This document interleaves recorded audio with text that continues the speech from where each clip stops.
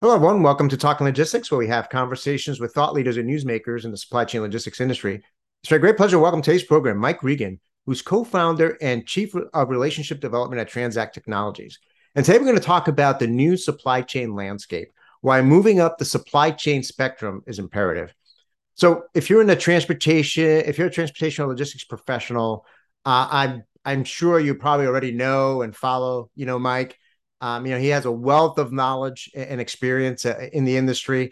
It's not every day here on Talking Logistics that we have a CSCMP Distinguished Service Award recipient, which Mike received in 2014.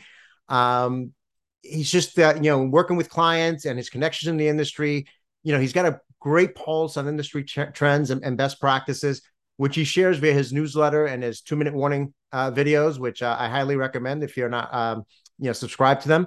So it's great to have Mike on the program to share some insights and advice for supply chain logistics professionals as they prepare for their strategy and plans for 2023. So, Mike, welcome to the program.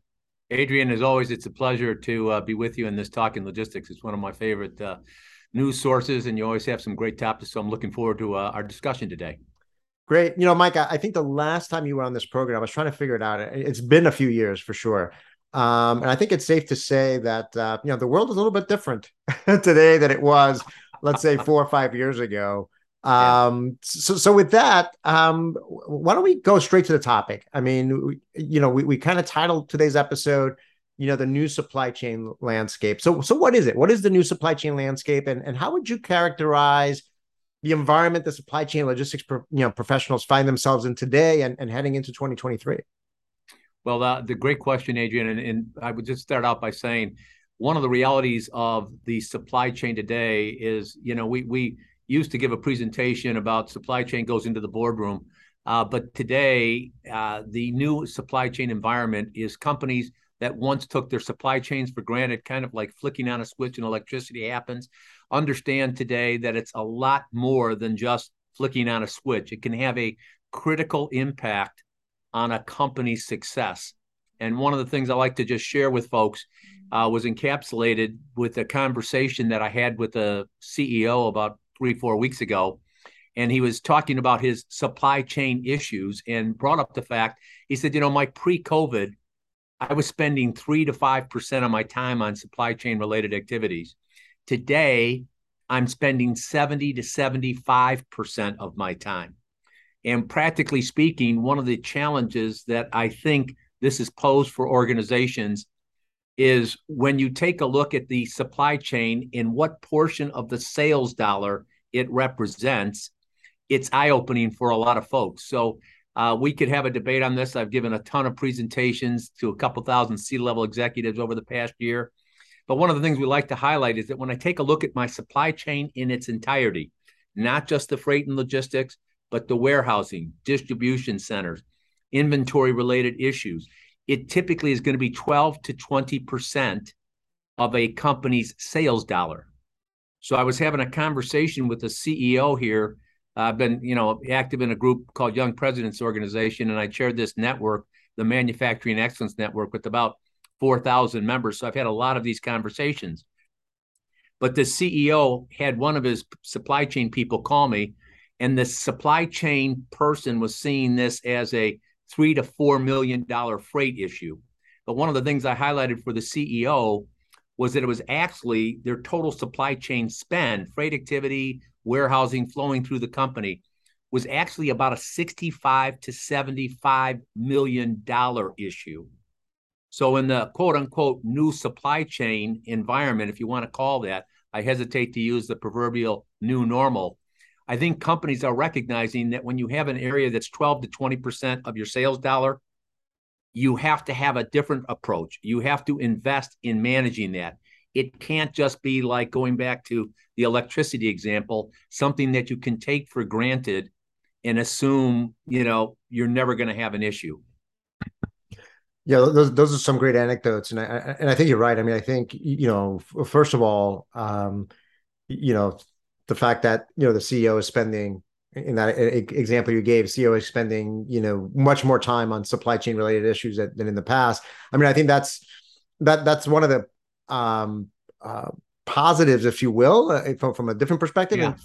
of the pandemic is that now CEOs and CFOs are much more aware about the role and importance of supply chains to their P&L and balance sheet and their ability to execute their strategies. So I think that's certainly one positive development. But I think the last point you brought up is critically important too, because we've talked historically in this industry about how we need to break down the silos within supply chain, right? Transportation, warehousing, the yard, things that happen upstream and downstream, because I think it's very easy to hyper focus on, let's say, one aspect of it. Let's say, oh, look at the rates in ocean, or look at the rates in trucking, but not realizing that this has a ripple effect across your supply chain and across your operations, right? It's happening. It's going to impact your labor costs in the warehouse if you don't have an efficient, if you're not really thinking about this in a more holistic and integrated way. And I think the example you gave, I think is a good example of that. How you might think it's a X million dollar opportunity, but or challenge or problem, but it's actually multiple times of that, because you're only looking at it through a myopic lens. And Adrian, you've done such a good job with your research groups and this type of thing. One of the other aspects that you touched on is the challenges and opportunities that this presents for supply chain professionals. And practically speaking, one of the issues that we've really tried to help people focus on, it deals with risk and reward. My dad was an entrepreneur. One of his favorite sayings was, when it comes to risk and reward, most people want to eat like ants and poop like elephants. They want a minimum level of risk and a maximum amount of reward. Well, here's the opportunity for supply chain professionals. When your C-level executive gets it, that he's dealing with 12 to 20% of his sales dollars, he is basically, or she is going to be looking for input. She's going to be looking for ideas. She's going to be looking for opportunities to save here or use the supply chain to grow sales there. And, one of the things that I just had lunch here today with the VP of supply chain, and, we were talking about, looking at bringing some of their supply chain back to the States, from China. Right now, a lot of the companies are now understanding that as my supply chain is elongated, the risk factor associated with that elongation increases. But, looking at this from a perspective of bringing it back to the States is a completely different model. And yet you say, well, that's going to be higher labor cost. But from a supply chain perspective, that may more than offset the labor cost component. And so that presents a wonderful opportunity for supply chain professionals to step up to the plate. And I'm excited about that. Yeah, no, absolutely. I think, I think that the bottom line is that, those companies that are questioning the status quo are the ones that are going to unlock and, identify and unlock some of these opportunities that you just talked about. But there's also, kind of talking the talk and walking the talk, right? Yeah. So, a lot of companies talk about wanting to, create a great supply chain, but that's probably as far as they go sometimes. At least historically, that's been the case. When you talk to a client, a prospect, how do you know if they're really serious about transforming their supply chain and getting from, let's say, good to great, to quote that famous book? Well, and let me just briefly touch on it. One of the things I give during my presentation, and like I said, that's probably over 2,000 people have heard this. We talk about the supply chain spectrum, with 5 being a strategic supply chain that is holistic, as you were mentioning, Adrian, that is also proactive in addressing what's coming at them, versus 1, which is siloed, reactive, and basically very tactical. They're always focused on the least cost here or the least cost there. And here's something that really shocked me. I have everyone stand up and say, I explain what 5 is, world-class, 1 is third world, 3 is average. 3 is average. And then I say, if your supply chain is rated higher than a 3, keep standing. Adrian, 85 to 90% of the audience sits down. So then we ask the question, you mentioned good to great. You have an area that's 12 to 20% of your sales dollar, and it's average at best and probably mediocre. Now, you say you want a great supply chain in answer to your question. So I like to say there are 3 questions you need to answer for me.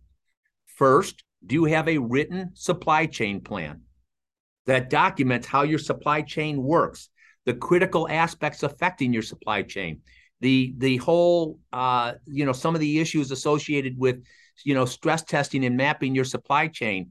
Our friend David Simchi-Levy from MIT has been really kind of opened my eyes to this, and very few companies have a written supply chain plan. So I said, do you have a cybersecurity plan? Yes. Disaster recovery plan? Yes. I could go sales and marketing plan? Yes. Why do you have those plans? Because it's a priority item, but you don't have a supply chain plan, which tells me, from your perspective, you think it can handle, go by osmosis, people walking around with these ideas in your head, or you put it down on paper. The second thing, have you mapped your supply chain? And, I heard a great presentation from a gentleman at IBM, Lewis, about how IBM has approached this. They have basically not only mapped their supply chain, but the third question, have you stress tested your supply chain? And IBM has gone down to their 5th layer of suppliers. Now, here's the problem. If you haven't mapped your supply chain and you haven't stress tested your supply chain, when the great crisis of 2021 and 2022 struck, you changed your inventory from a lean just in time to a just in case, which means that you now have excess inventory, a mix issue, which is costing you huge dollars on your inventory carrying cost, your balance sheet. The other thing is your things like your cash conversion cycle is out of whack because your lead time on shipments coming in the Trans-Pacific lanes have gone from 35 days to 55 days. And the interesting thing about it is, Adrian, for these people that have taken their supply chain like electricity for granted and are content with having a mediocre supply chain or average supply chain, practically speaking, they're having different discussions with their bankers now about cash flow. And one of the things that I get amped up about, and I could go on, but I appreciate this. When companies get serious about moving up the supply chain, when going from 2 to a 3 or a 3 to a 4, they can affect cost savings of anywhere from 8 to 15 or even 20%. We do this thing called the rapid assessment. The least that we've ever come up with is 8%. And here's the exciting percent. I mean, the exciting part, we've had 20, 25% success rates. Here's the great thing.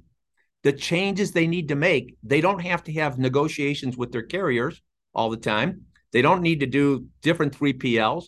It basically looks at changing their practices and processes within their own organization, things over which they have control. But we say to the CEO, don't tell me, or the COO, the CFO, CSO, don't tell me, show me the written plan, map your supply chain, stress test it, show me where you're investing in it, show me the KPIs that you're going to be used to measure it. You don't measure, you can't manage. So these are some of the things that we like to show people when they walk the talk. I apologize for that long answer, Adrian, but you know how amped up I get about this stuff. No, a lot of great information there to unpack. I mean, I certainly agree 100% with the mapping your supply chain. That's something that I've been also talking a lot about and does some research around. And you're right, it's amazing. And all the research that we've done in that area, relatively few companies have mapped their supply chain beyond tier 1, right? So, and even Isn't that amazing? It's amazing. And so it's not surprising when all of a sudden they discover that they think they're in a good shape, to your point about stress testing it, but they don't realize that some tier 2 or tier 3 supplier that produces a little bolt or a screw or a fastener is the critical link in their supply chain, and can bring their whole company down and impact sales and profitability and so forth by not having that visibility. Because we often talk about visibility to orders and shipments and inventory, but one of the biggest black holes is visibility to the actual supply chain in terms of where are my manufacturers or my suppliers located, what's being produced at each of their manufacturing facilities that flow into my products, and what's the financial impact if any of those product lines have to shut down, so on and so forth. So I think that's an area that most companies, I would say, have underinvested in historically. I think it's one of the key lessons learned from the past couple of years. Can I offer a brief observation? Yeah. David Simchi-Levy We had him do a course for our YPO Manufacturing Excellence Network, a two-part course or three-part. People loved it. He brought up the fact that when Ford mapped and stress tested their supply chain, the part that could bring Ford to its knees, the part that could bring them to its knees was 10 cents. And it never showed up on their previous analysis because the aggregate spend with that supplier wasn't great enough to be included in their analysis. And I'll tell you something, Adrian, I had a very sobering, David Simchi-Levy, and you're an expert in this, and you've done great work here. He talks about the total time to survive, total time to recover from a supply chain disruption. I was having a conversation with an executive here, and I've asked this to multiple ones. If this happened, how many days before you're in deep kimchi, or as my accounting professor at Illinois used to say, up the proverbial creek with no visible means of locomotion? One person said 32, 35, 40 days, we're in deep trouble. And I was like, that I love to scuba dive, which basically, scuba stands for some come up barely alive. But, when you have a scuba tank, you're always looking at your oxygen. And when your oxygen is, in the 8 to 10 minute area, your scuba is going to come to an end. And here's what amazes me. These C-level executives really never look at it in that context, because that will never happen. Armageddon will never occur. We'll always be able to get our supplies. And, one final thing I was mentioning, I'm on the board of a publicly traded company. We were having a great discussion. The issue with China and chips, right? Well, if China were to, take over Taiwan, everyone says chips. But China taking over Taiwan would have a huge impact in the ocean markets. And so when I say, looking at this proactively, China doesn't have to invade Taiwan. They can put a blockade around this little island and make life very difficult. So I asked one C-level executive, what would you do if that occurred? And he said, I prefer not to consider it. And I was like, yeah, Adrian, it's a different dialogue. But this is the kind of stuff now we are seeing when we are talking to people about supply chain issues. It's just a huge deal. Yeah, I mean, it goes back to that, that classic phrase, right? If you fail to plan, you plan to fail, right? Or it can't be ignorance is bliss. If that's your strategy, your supply chain strategy, I'd rather not think about it. I'd rather not look at it. I'm going to ignore this potential risk or this I think you're setting yourself up for failure. I want to go back to, the supply chain spectrum that you talked about. We've done research as well that kind of confirms your eyes and ears test in terms of the audience standing up and sitting down. We asked a question in one of our Indago surveys recently about, how would you rate your overall logistics capability? So that's people, processes, technology, relative to being able to meet your company objectives and customer requirements. And the majority, more than 50, 60%, I forget the exact numbers, but it was more than half, rated it as average or below. Right. Isn't that amazing? Which is amazing. I mean, I think it's, and these are the supply chain executives that are part of our research community. They all come from, recognizable companies that you would, you would know.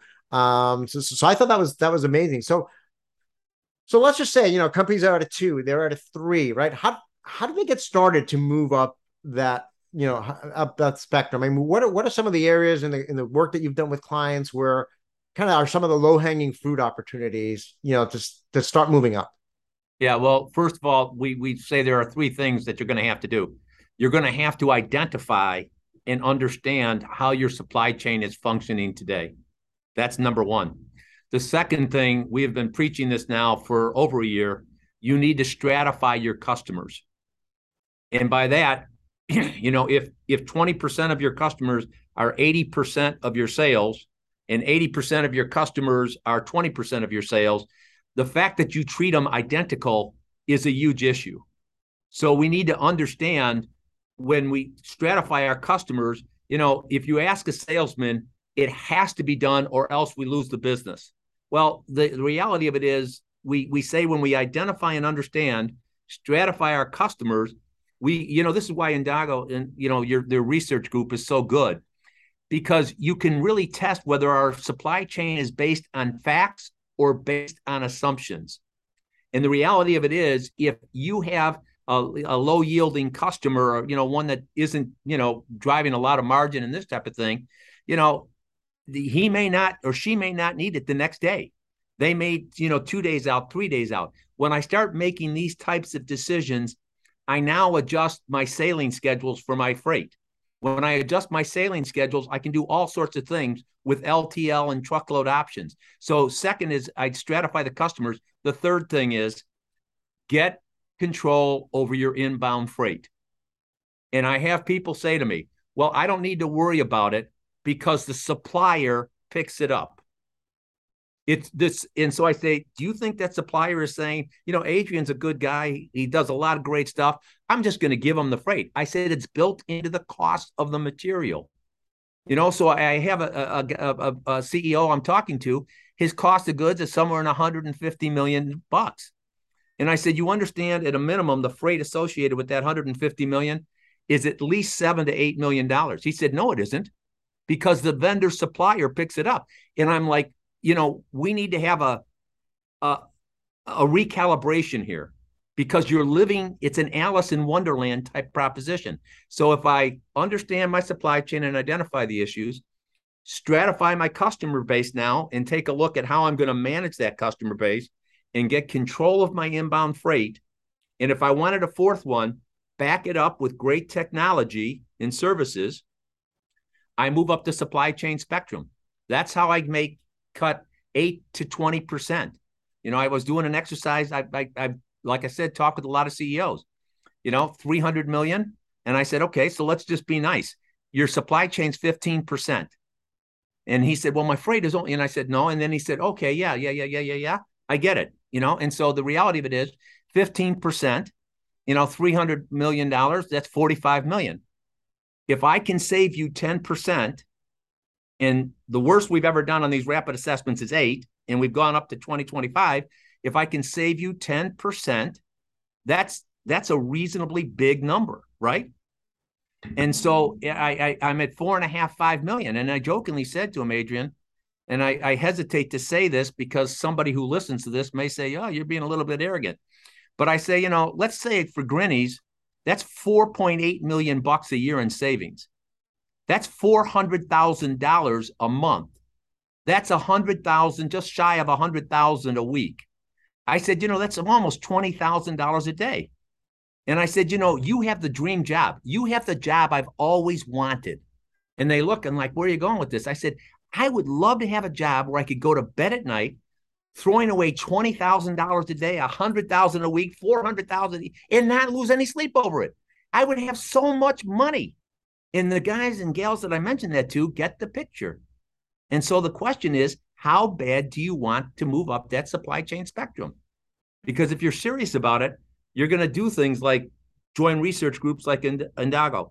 You're going to listen to ideas from outsiders, whether it's Mike Regan or others. But you can move up the supply chain. You can get those types of savings. You can use your supply chain to grow and boost sales. And that's why I kind of have to restrain myself. I apologize for getting too amped up about that, Adrian. No, I mean, you're obviously very, very passionate about it, but you're right. I mean, it's not a question of you can. I think, I think today you could argue that you must, because, Amen. In light of all the challenges out there with, whether it's geopolitical, whether it's with capacity, whether it's with the labor market, I think that, years ago, you can afford, even though you were throwing $20,000 a day, you can afford to have some sloppiness in your supply chain, if you will. And your margins might have been hurt. Maybe you weren't even aware that you could be making more margin if you were a little bit, more disciplined and more fine tuned. But I think, that margin for sloppiness has really gone away, right? So I think now it's you're just not going to be competitive anymore, and you may find yourself in a situation where you can't you can't compete. And I love the point about the inbound supply chain, and we're actually we're going to do some research on the inbound coming up here in the next couple of weeks. And I think it's one of those areas where a lot of focus is always historically on the outbound side. Why? Because that's what touches the customer, right? So there's a lot of focus, whether it's on time in full or customer experience or providing visibility to the customer in terms of when the shipment's going to arrive. And those are all important things. But going back to what we started talking about in terms of taking that holistic perspective is that, hey, if you don't have your inbound in order, that's going to impact your outbound as well. And, there's a lot of waste and inefficiency on the inbound side as well that, companies need to, identify and take action on and really incorporate it as part of their overall strategy, and take that holistic approach, because what happens on the inbound is going to impact on the outbound, as well. I think a lot of companies historically have treated those as two separate operations, right? We've got this team that does the inbound and works with our suppliers. And to your point, it's like, oh, well, we don't control the freight. Our vendor does. Well, there's a lot of opportunity there where maybe you don't have the visibility, or maybe you're spending too much money on the inbound because you don't have control of it, so on and so forth. But I think that's spot on, the comment or the recommendation to take a look at the inbound. Can I share two little stories, brief vignettes, and I'll try and be brief. Sure. I was golfing with a gentleman who was a senior VP for a major distributor, and we were talking about this inbound area, and they spent a lot of money on freight. He said, Mike, a third of my freight cost was dedicated to moving inventory around within my system. And our company wouldn't spend the money to do the inventory sourcing, sales forecasting analysis that needed to be done. So I get all this inbound material in, and I'm moving it out to different distributions. A third of my freight cost had nothing to do with sales. And the other thing is, I just want to share this with you. I'd be happy to send you this interview. At the end of April, I had the opportunity to interview a gentleman by the name of Jeff Wilke. Many of your members of the audience may not know this, but he was the number 2 guy to Jeff Bezos at Amazon. And he stepped down about 45 days before Jeff Bezos, or a lot of people said he would have been the CEO of Amazon. He's an MIT guy that David knows very well. And it was an hour-long interview. It's been listened to almost 8,000 times. And he talked about how Amazon, Bezos and Jeff and the team understood that Amazon's success would be driven by supply chain superiority. That with their supply chain, they would create a set of customer expectations that they could fulfill cheaper than anybody else. So when I asked him about the supply chain spectrum, he modestly said, well, I'm not there anymore. He said, but it's north of 4 or 4.5, 5. So I tell everybody, if I'm going to get myself in trouble here, Adrian, you may have to edit this. But I tell people when I get really amped up, it's okay to have a supply chain that sucks. Really, if your supply chain is a 2, that's okay. If everybody else in your industry has a supply chain that sucks. But if someone decides to go Amazon on you, AKA have a 4, 4.5 supply chain, you have a problem. So at the end of the day, for those of you that haven't bitten off my evangelistic message about having a great supply chain, you need to ask yourself this question. Is hoping that you have a competitor that doesn't go Amazon to you, is that the kind of strategy you want to hang your hat on? And, one of the things I mentioned is something you're probably familiar with, was the AlixPartner survey that they did at the beginning of the year, where 72% of the CEOs out of 3,000, 72% were worried about losing their job. And one of the 3 reasons that they could lose their job was the fact that their supply chains were out of control. So Target announces in July, they're going to have $1 billion hit because of supply chain issues. And it just begs the question, at what point in time, how bad does it have to get before you go, I'm gonna listen to that Talking Logistics stuff that Adrian produces. And people like Mike are out there. I'm going to at least ask, what's the possibility for my company? I'm going to look at getting a supply chain plan. I am going to map my supply chain. I am going to stress test it. I am going to, customer, stratify, inbound, technology. And then I move from a 2 to a 3, 3 to a 4, and I save lots of money, and then they donate it to JD. You're wonderful. Your charity there, and everyone is happy.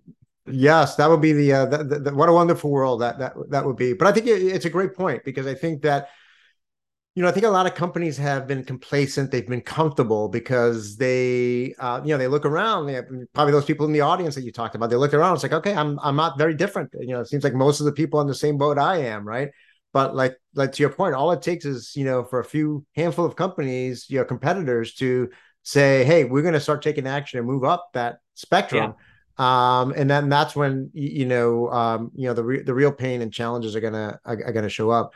Well, Mike, just to wrap up on this section, what do you see as the biggest lesson learned, from the past 2 years that supply chain logistics professionals should apply as, we head into 2023? Yeah. First one is obviously we've covered it and you've done a great job with all your writing. Don't take the supply chain for granted. Okay. Understand it is 12 to 20% of my sales dollar. You cannot take it for granted. Second, get used to the bright lights. Because once you're dealing with an area that's not 3 million, 5 million, 8 million, you're dealing 70, 80, 90 million companies. It's like the guy from IBM was saying in his, IBM every year would prioritize, what has to be done. And, the list would be 20. Everyone in IBM understood that it was the top 3 that got the most attention and funds. And understand, he said, we finally, with the supply chain crisis, we moved into the top 3 spot. But when you're at the top 3 spot, guess what you're doing? You're dealing with the board of directors. You're having direct interactions with the CEOs and CFOs and this type of stuff, which begs the question, how prepared are you for that dialogue? I've given another one. Here's the problem. You're frustrated as a logistics professional because they don't understand. The reason they don't understand is you're speaking Mandarin. They speak Portuguese type thing. You're talking past each other. So that is a great, you're going to be under the bright lights. And then the third that you have to, I think, in my opinion, understand, take calculated, well-researched and thought out risk. I don't mean to brag on you, Adrian, but one of the reasons I think your research group is so important is because it gives people in the group access to best practices across the group. And there are those best practices which may make sense for you, or there are best practices which may make sense at a later time or don't make sense right now. But you also, when you understand that, then if you take risk, understand that if your company doesn't act upon it, as a great supply chain professional, there are a lot of companies that can use your talents. Yeah, no, absolutely. Those are 3 great points. And particularly the one, I mentioned earlier that one of the few positive things out of the pandemic was that it elevated the role and importance of supply chain to the CEO and CFO. But the flip side of that is what you just said. Well, hey, now you've got their attention. So they're going to be coming to your office or calling you into their office and asking you all sorts of questions. So you've got to be prepared with data, with market understanding, so on and so forth, to be able to intelligently answer the questions that the CEO, the CFO, the board of directors have, and really be able to articulate a smart strategy and smart action plans to whatever is happening in real time, across the supply chain. So, getting used to the spotlight, I think is a great recommendation there. So I want to end by shifting gears a little bit here, Mike. So everything we just talked about, I think, provided some great insights, some great advice. Obviously, you're very passionate about this, as am I. So I think we could both probably, sit here and talk for, a few hours around this. But I think you provided some great food for thought and some great recommendations for our audience. But shifting gears, I mean, I talked about in the introduction, you put out your 2-minute warning videos. You've got your newsletter, provide some great insights and advice about what's happening in the world of supply chain and transportation every week. But you also write a words of encouragement email every Friday. And I got to admit, it's one of the few emails that I look forward to getting. And it's really a nice way. I mean, I get a ton of emails, as I'm sure you do, but it's the one email that I really look forward to getting in my inbox on Friday afternoons. And it's a great way to kind of, wrap up the week. So for those who are not familiar with your words of encouragement email, tell us briefly what it is. And more importantly, why did you start writing it? And what's been the response from readers and followers? Well, Adrian, I appreciate the opportunity to close out on that note. Brent and Denise and my marketing team and I, with the pandemic, it was an apocalyptic type the end is nigh, right? This type of thing, Armageddon, and the negativity was just overwhelming. And I was raised by parents who believed that, having a positive attitude was important. And so, with the pandemic, I like to say that the word of encouragement was written to treat people who need an optrectomy. Okay. Now, your listeners may not be familiar, and you may not be familiar, but an optrectomy is a very, very delicate surgery that's only done at a very few hospitals, because when a person has an optrectomy, they sever the rectum from the retina and eliminate their stinking thinking. And so I said, there's a lot of good stuff happening, Adrian. And one of the things you brought this up, I featured your daughter, okay, who's a champion, okay. She's graduated. She's dealt with the diabetes. She's a champion. The work that you do with you're riding the bike and this type of thing. If you look around, there's all sorts of great stuff happening. But it was basically, I was only going to write it for a couple of months, and I will tell you, it's become one of my favorite things to do, because the response that I get to that word of encouragement, it goes out to about 16,000 people. And the open rate on it is typically somewhere in the area of 30 to 40% a week, which, for email is, and you're very gracious. And I've had people that have gotten back. People shared some really personal stuff. People that lost loved ones during COVID. People that have had done some great things. And the thing of it is also, if you read some of them there, Brent here showed me this story about a guy that was going out on winter mornings in Chicago, and he was buying out tamale vendors tamales and giving them to food banks just so these people could go home. So I said, well, let's try it. We had a blast. We spent, I think, about $300, and we go up to these tamale vendors and say, well, we'll take them all. And they would look, what, all? And so, it's like what you're riding Death Valley, It's great to support that type of stuff, and it doesn't cost a lot. And, if you replace thinking with, something optimistic, something positive, at the end of the day, I think it makes the world a little bit better place. I don't know if that answers your question, but I appreciate the opportunity. Yeah, no, I absolutely. And I again, like I said, there is, I think so much of what we are bombarded with every day, not only in the world of supply chain logistics, where it's a lot of the negative stuff, right?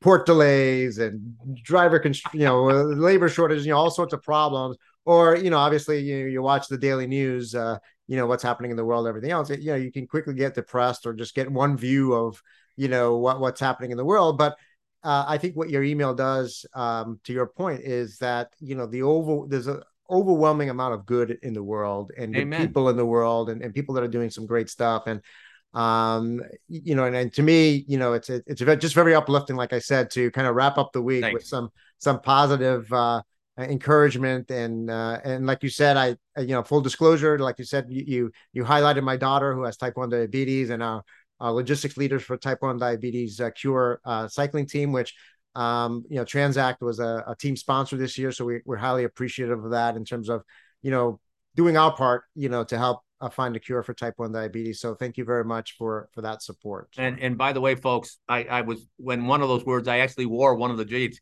the type 1 diabetes shirt. If you haven't gotten one, you ought to call Adrian, because it's hot looking, okay? But at the end of the day, one of the other things I've tried to do with the word of encouragement just is a subtle reminder. I typically like to tie in a little verse from scripture that kind of helps remind people God's still in control.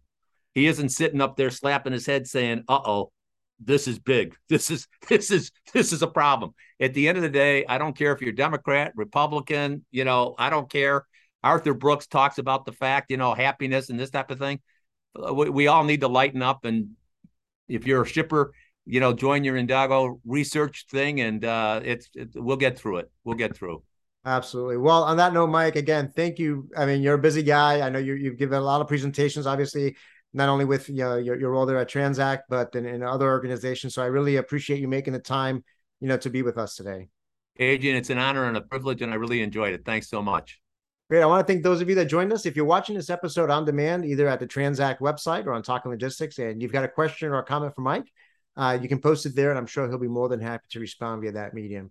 Again, thank you for joining us, and look forward to seeing you in a future episode talking logistics. Have a great day.